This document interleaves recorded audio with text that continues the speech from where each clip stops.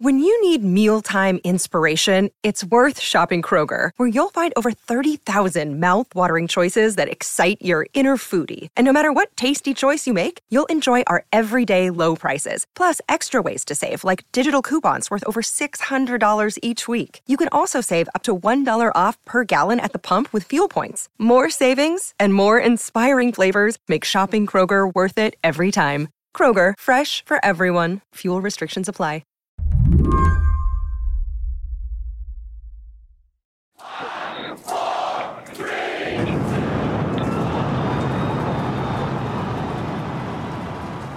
On April 20th, journalist Ashley Vance was watching as SpaceX's Starship rocket lifted off from its launch pad in Texas. Yeah, I was streaming that sucker like a lot of other people, waiting to see what happened. What happened depends a bit on your point of view.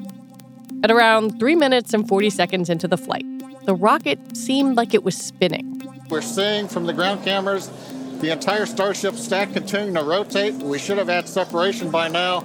Obviously, this does not appear to be a nominal situation.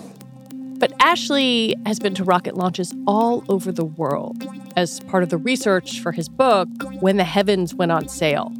And he saw something different. For a new rocket like this, especially the world's largest rocket that's quite complicated, not blowing up on the pad is a victory because that destroys a lot of hard work and you get no data from what's going on. It ended up flying about 4 minutes, which for a first rocket is actually pretty good. I think I've gone through almost every rocket launch that's happened, and I don't think anyone's made it with a new rocket on the first attempt. As someone who just finished writing a book about this, when you watched that moment, did you think that it was going to change public perception about private spaceflight, or did you think, it's part of the process? I think it's part of the process. I mean, part of the thesis of my book is the public has kind of largely ignored what is actually happening all around them. I mean, this rocket is just one small part of this commercial space revolution that is well underway. And SpaceX is like the most dramatic force in this whole thing. But whether that rocket explodes or not, there's more coming.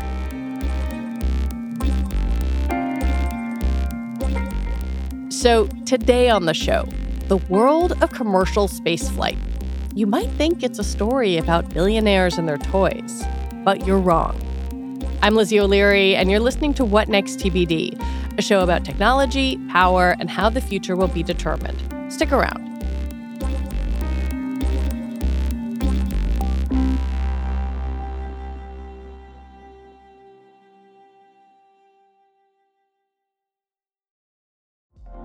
Apple Card is the perfect cashback rewards credit card. You earn up to 3% daily cash on every purchase every day. That's 3% on your favorite products at Apple, 2% on all other Apple Card with Apple Pay purchases, and 1% on anything you buy with your titanium Apple Card or virtual card number. Visit apple.co/card calculator to see how much you can earn. Apple Card issued by Goldman Sachs Bank, USA, Salt Lake City branch. Subject to credit approval. Terms apply.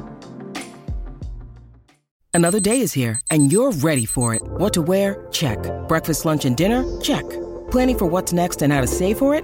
That's where Bank of America can help. For your financial to-dos, Bank of America has experts ready to help get you closer to your goals. Get started at one of our local financial centers or 24/7 in our mobile banking app. Find a location near you at bankofamerica.com/talktous. What would you like the power to do? Mobile banking requires downloading the app and is only available for select devices. Message and data rates may apply. Bank of America N.A., member FDIC.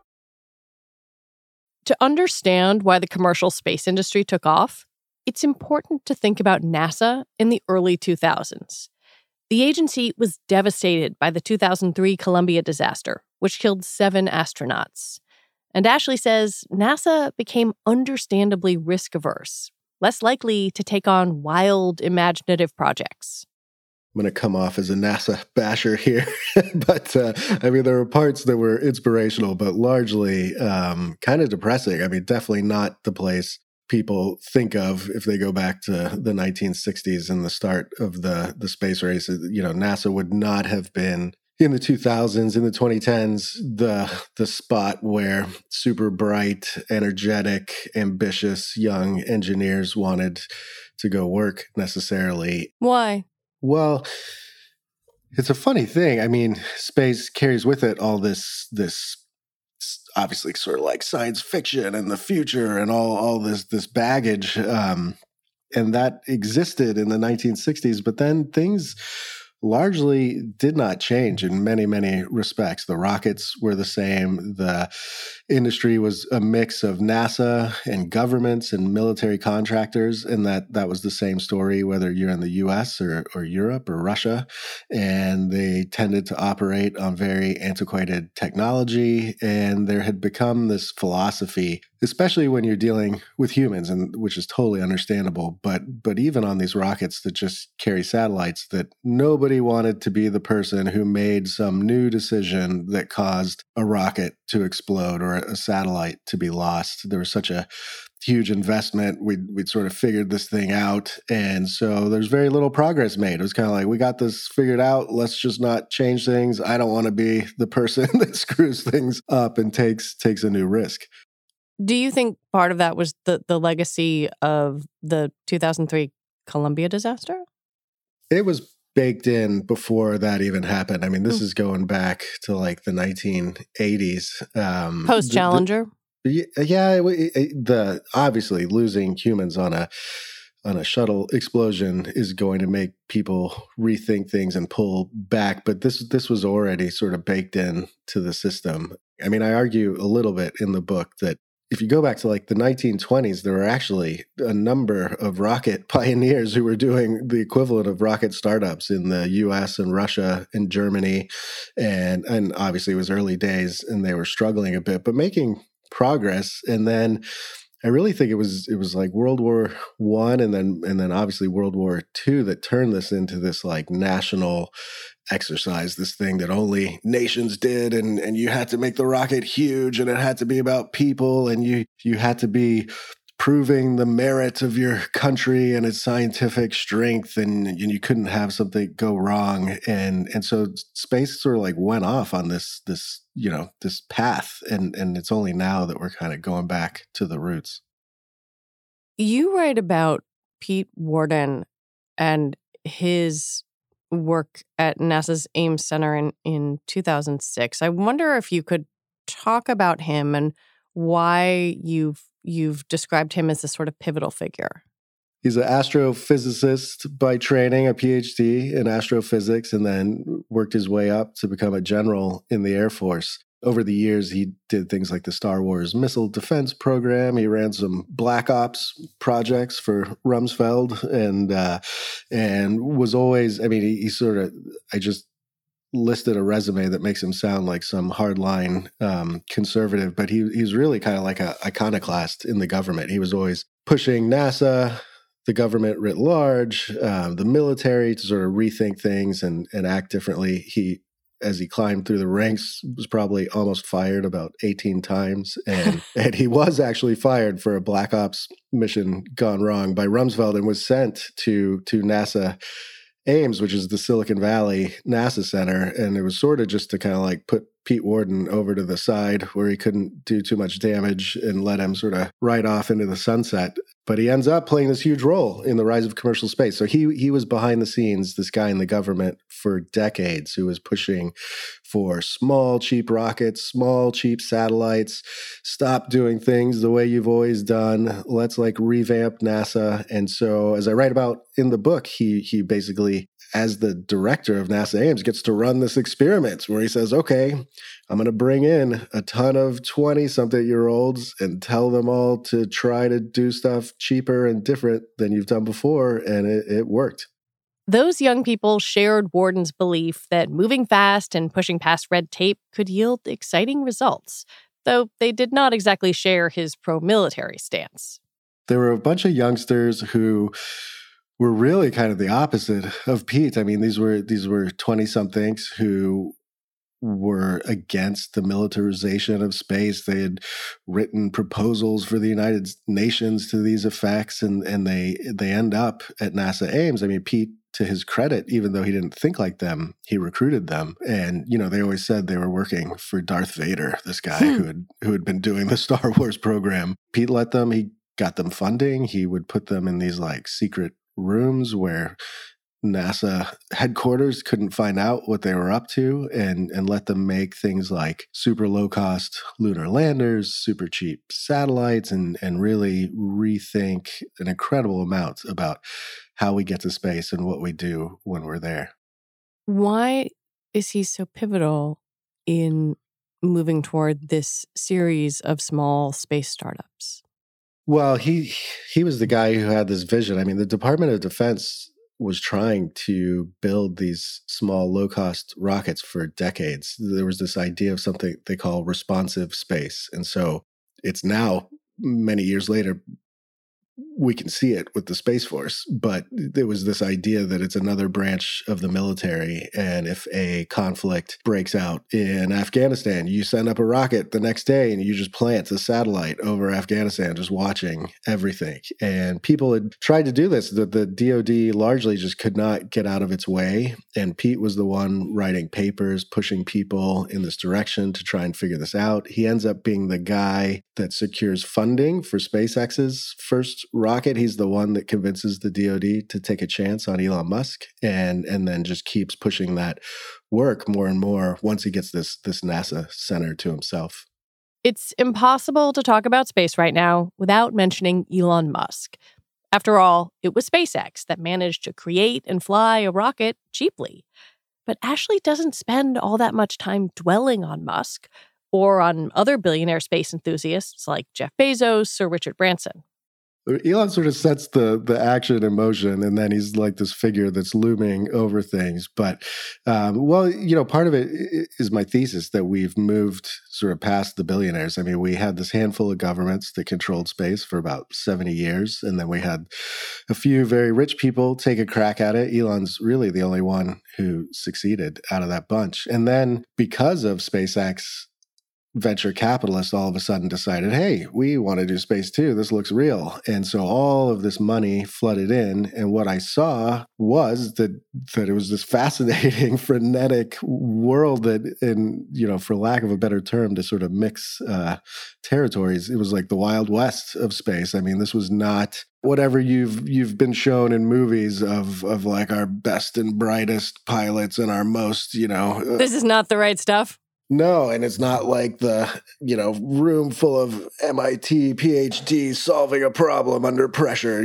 This is like welders from Texas and high school dropouts and people from like racing teams who have flocked to this industry. And there is obviously still a few PhDs around, but it's a very different cast of characters. And it was that like underbelly that I really wanted to write about because it's absolutely nuts.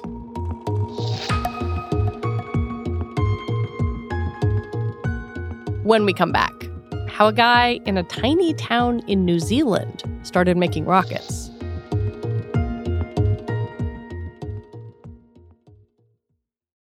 Our bodies come in different shapes and sizes, so doesn't it make sense that our weight loss plans should too? That's the beauty of Noom. They build a personal plan that factors in dietary restrictions, medical issues, and other personal needs so your plan works for you.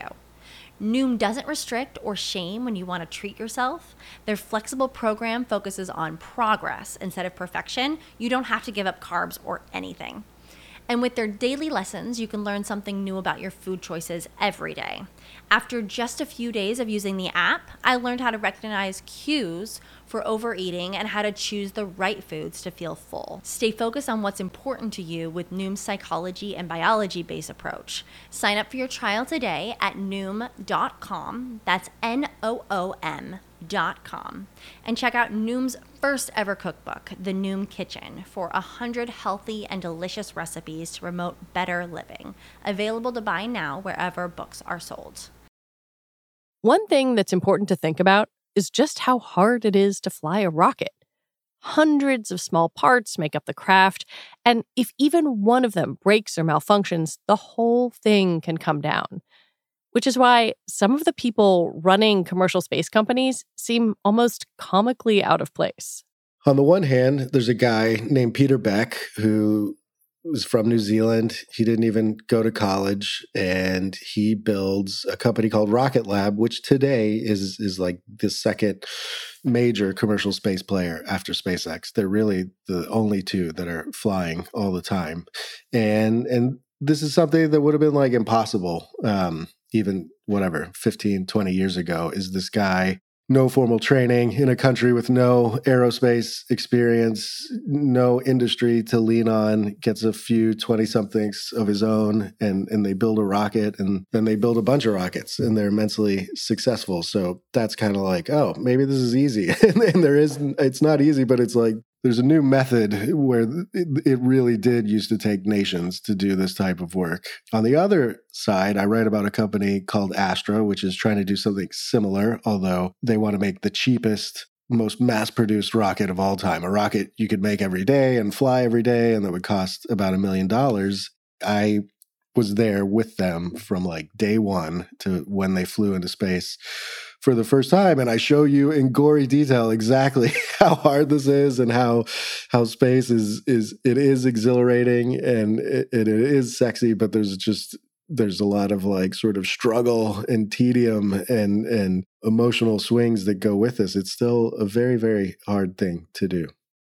These companies are public companies. They've gone public, right? Rocket Lab's a public company. Actually, I think you were the person who kind of introduced Astra to the world in a Business Week story.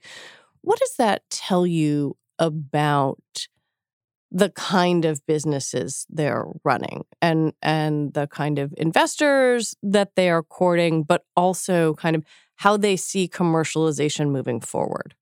Without question, we are trying to commercialize space. We are putting up, historically, there's been like 2,500 satellites in low Earth orbit. Over just the last 2 years, we've doubled that number to 5,000. In a decade, it's going to be 100,000, possibly 200,000 after that.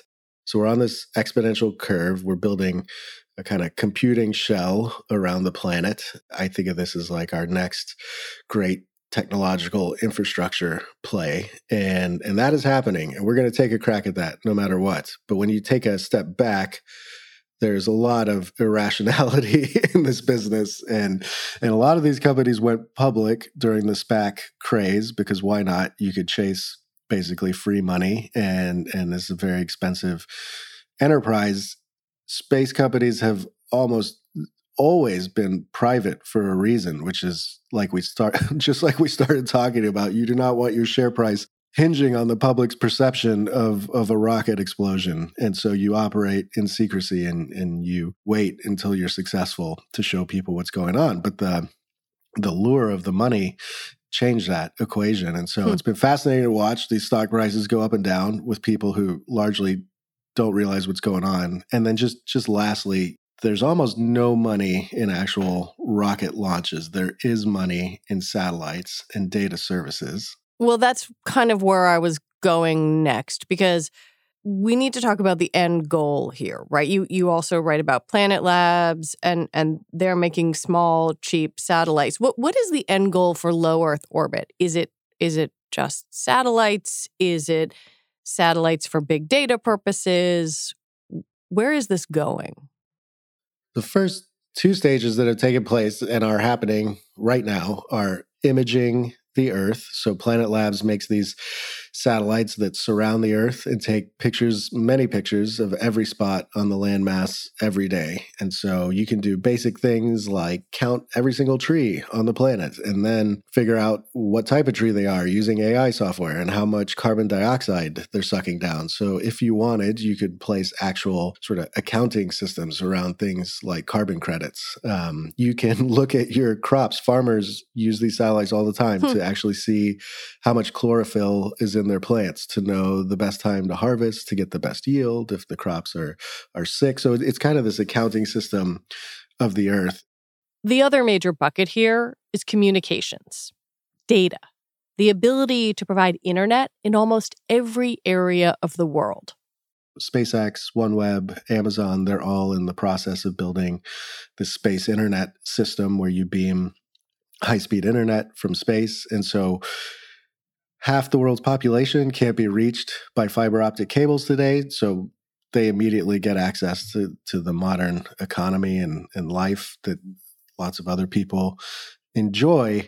And these are the first stages. This is where most of these satellites are going right now. The many, many, many $trillion question is like, once the price of rockets goes down, which is happening, the frequency goes up, which is happening, the satellites are more modern and cheap, which is also happening.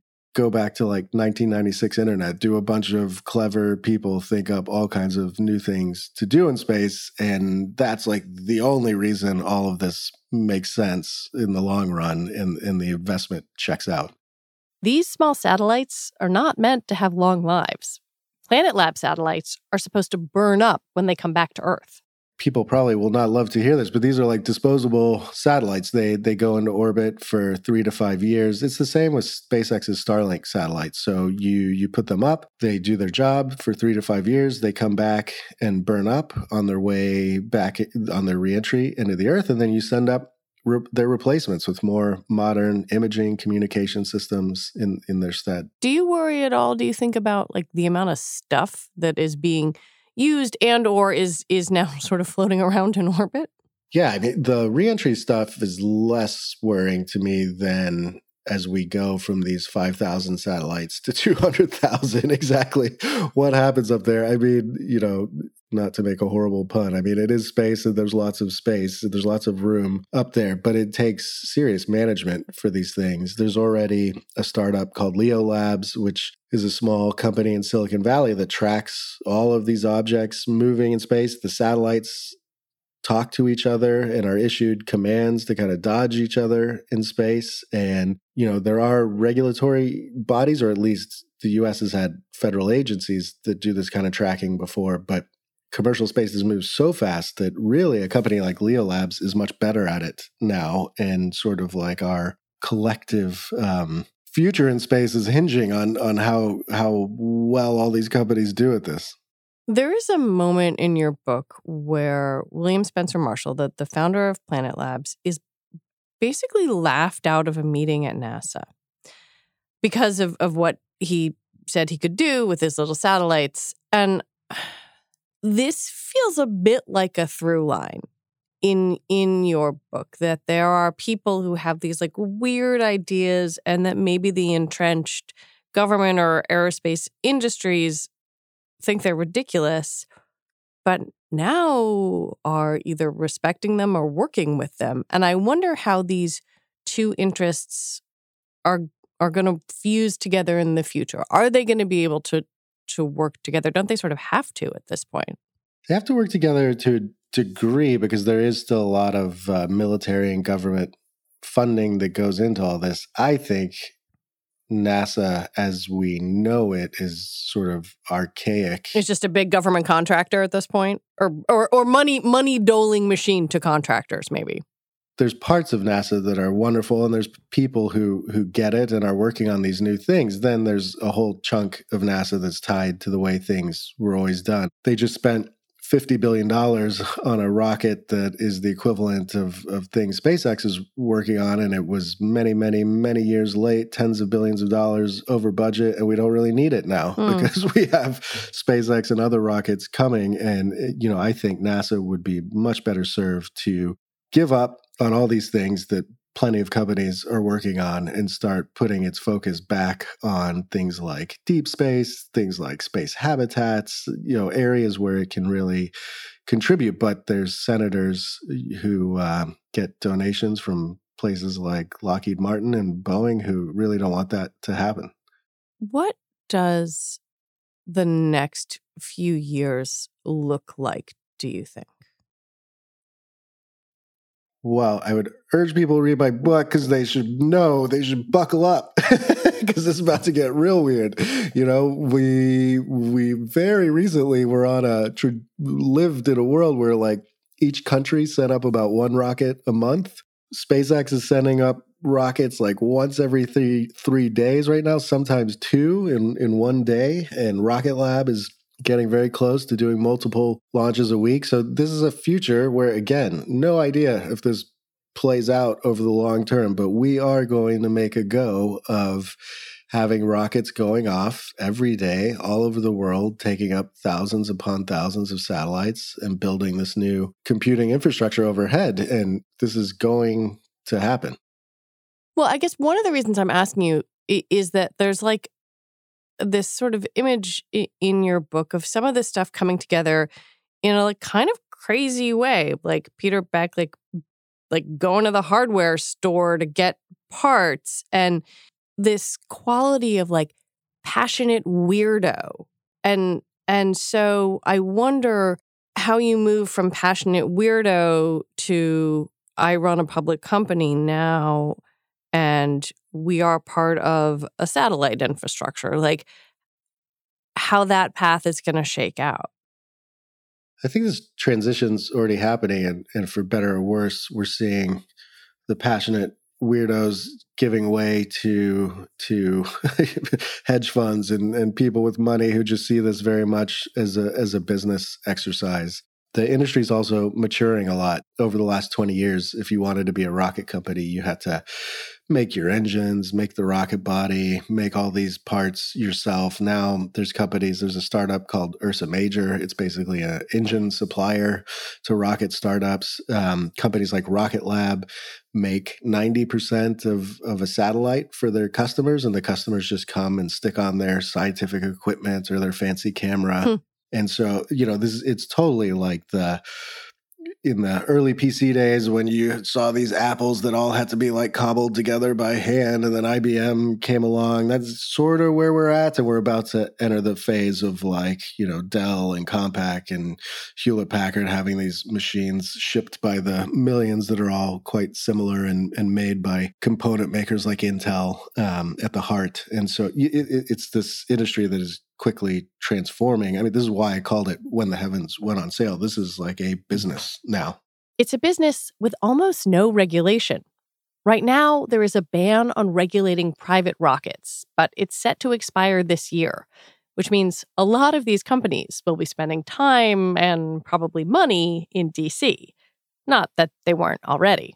Peter Beck had to spend over a year going back and forth to Washington, meeting with Obama, to even though New Zealand's in the Five Eyes Allies group, had to get approval from the U.S. government to exist, more or less, because the U.S. didn't love the idea of somebody else developing something that's the equivalent of an ICBM. I argue in the book that this is also getting quite antiquated because, again, this high school kid, made this thing, and Peter Beck might be one in a billion. But if you have someone, he did it all by reading books and looking at like NASA documentation on the internet. So it's not out of the question that somebody in some other country could do this. And I think this is just the reality we have to accept. And there's pros to this. I mean, space was the domain of about 5 governments who did what they wanted and sort of kept everyone else out. And now this is being democratized and other countries can become spacefaring nations. I mean, New Zealand is about 5 or 6 million people, and it is after the United States, sort of has the like dominant commercial space industry now. I think your description of like Peter Beck's hometown is like down these long roads far away from anything. It's like way down on the southern end of the country. It's as close as you can get to Antarctica. Invercargill is where he grew up, and it's just like it looks like a small English town from the 1850s. I don't want to draw too like overt of a parallel, but there is a sort of Silicon Valley vibe to some of these companies. And I don't know if that's kind of the like quote unquote disruptor spirit, or if it is also now that you have venture capitalists and other people saying, hey, we can make a lot of money by investing in these companies. But I wonder what you make of the parallel between sort of early tech days and commercial space. this is exactly what's happening is Silicon Valley, whether it's just in the actual location or if you're talking about Los Angeles, where there's a lot of these companies, or New Zealand, or wherever, this mindset has now taken hold of this technology, this new place. I mean, it's hard to avoid some of these comparisons, but this is like a new territory to conquer, and we kind of know what humans do when things like that arrive. And I think there's a lot. This book is not it's not like an anti-capitalist screed by any stretch. So much of this is incredibly exciting. I think it will be hugely beneficial to the planet in many, many ways. I also think this is inevitable. We are now in a race, and it involves countries and companies, and this is a new area to control and dominate. And again, I kind of think we know how this usually plays out. Does that worry you? Parts of it worry me. So far, what's been going on is there's a lot of case to be made that it's quite idealistic. I really think if we are to solve climate change or tackle it in a real way, this stuff that Planet's building, I see no other option than actually being able to put metrics around these things and see what's happening on the planet. So I think that's fantastic. I think the space internet, you can tell that when high-speed internet arrives in countries, it immediately ups education levels and economic opportunity. So all of that to me is quite obvious and probably quite good. I think the bigger picture is honestly, it's anybody's guess as to exactly how this plays out. I hope we would learn some lessons from things we've done in the past and do it a bit better up there.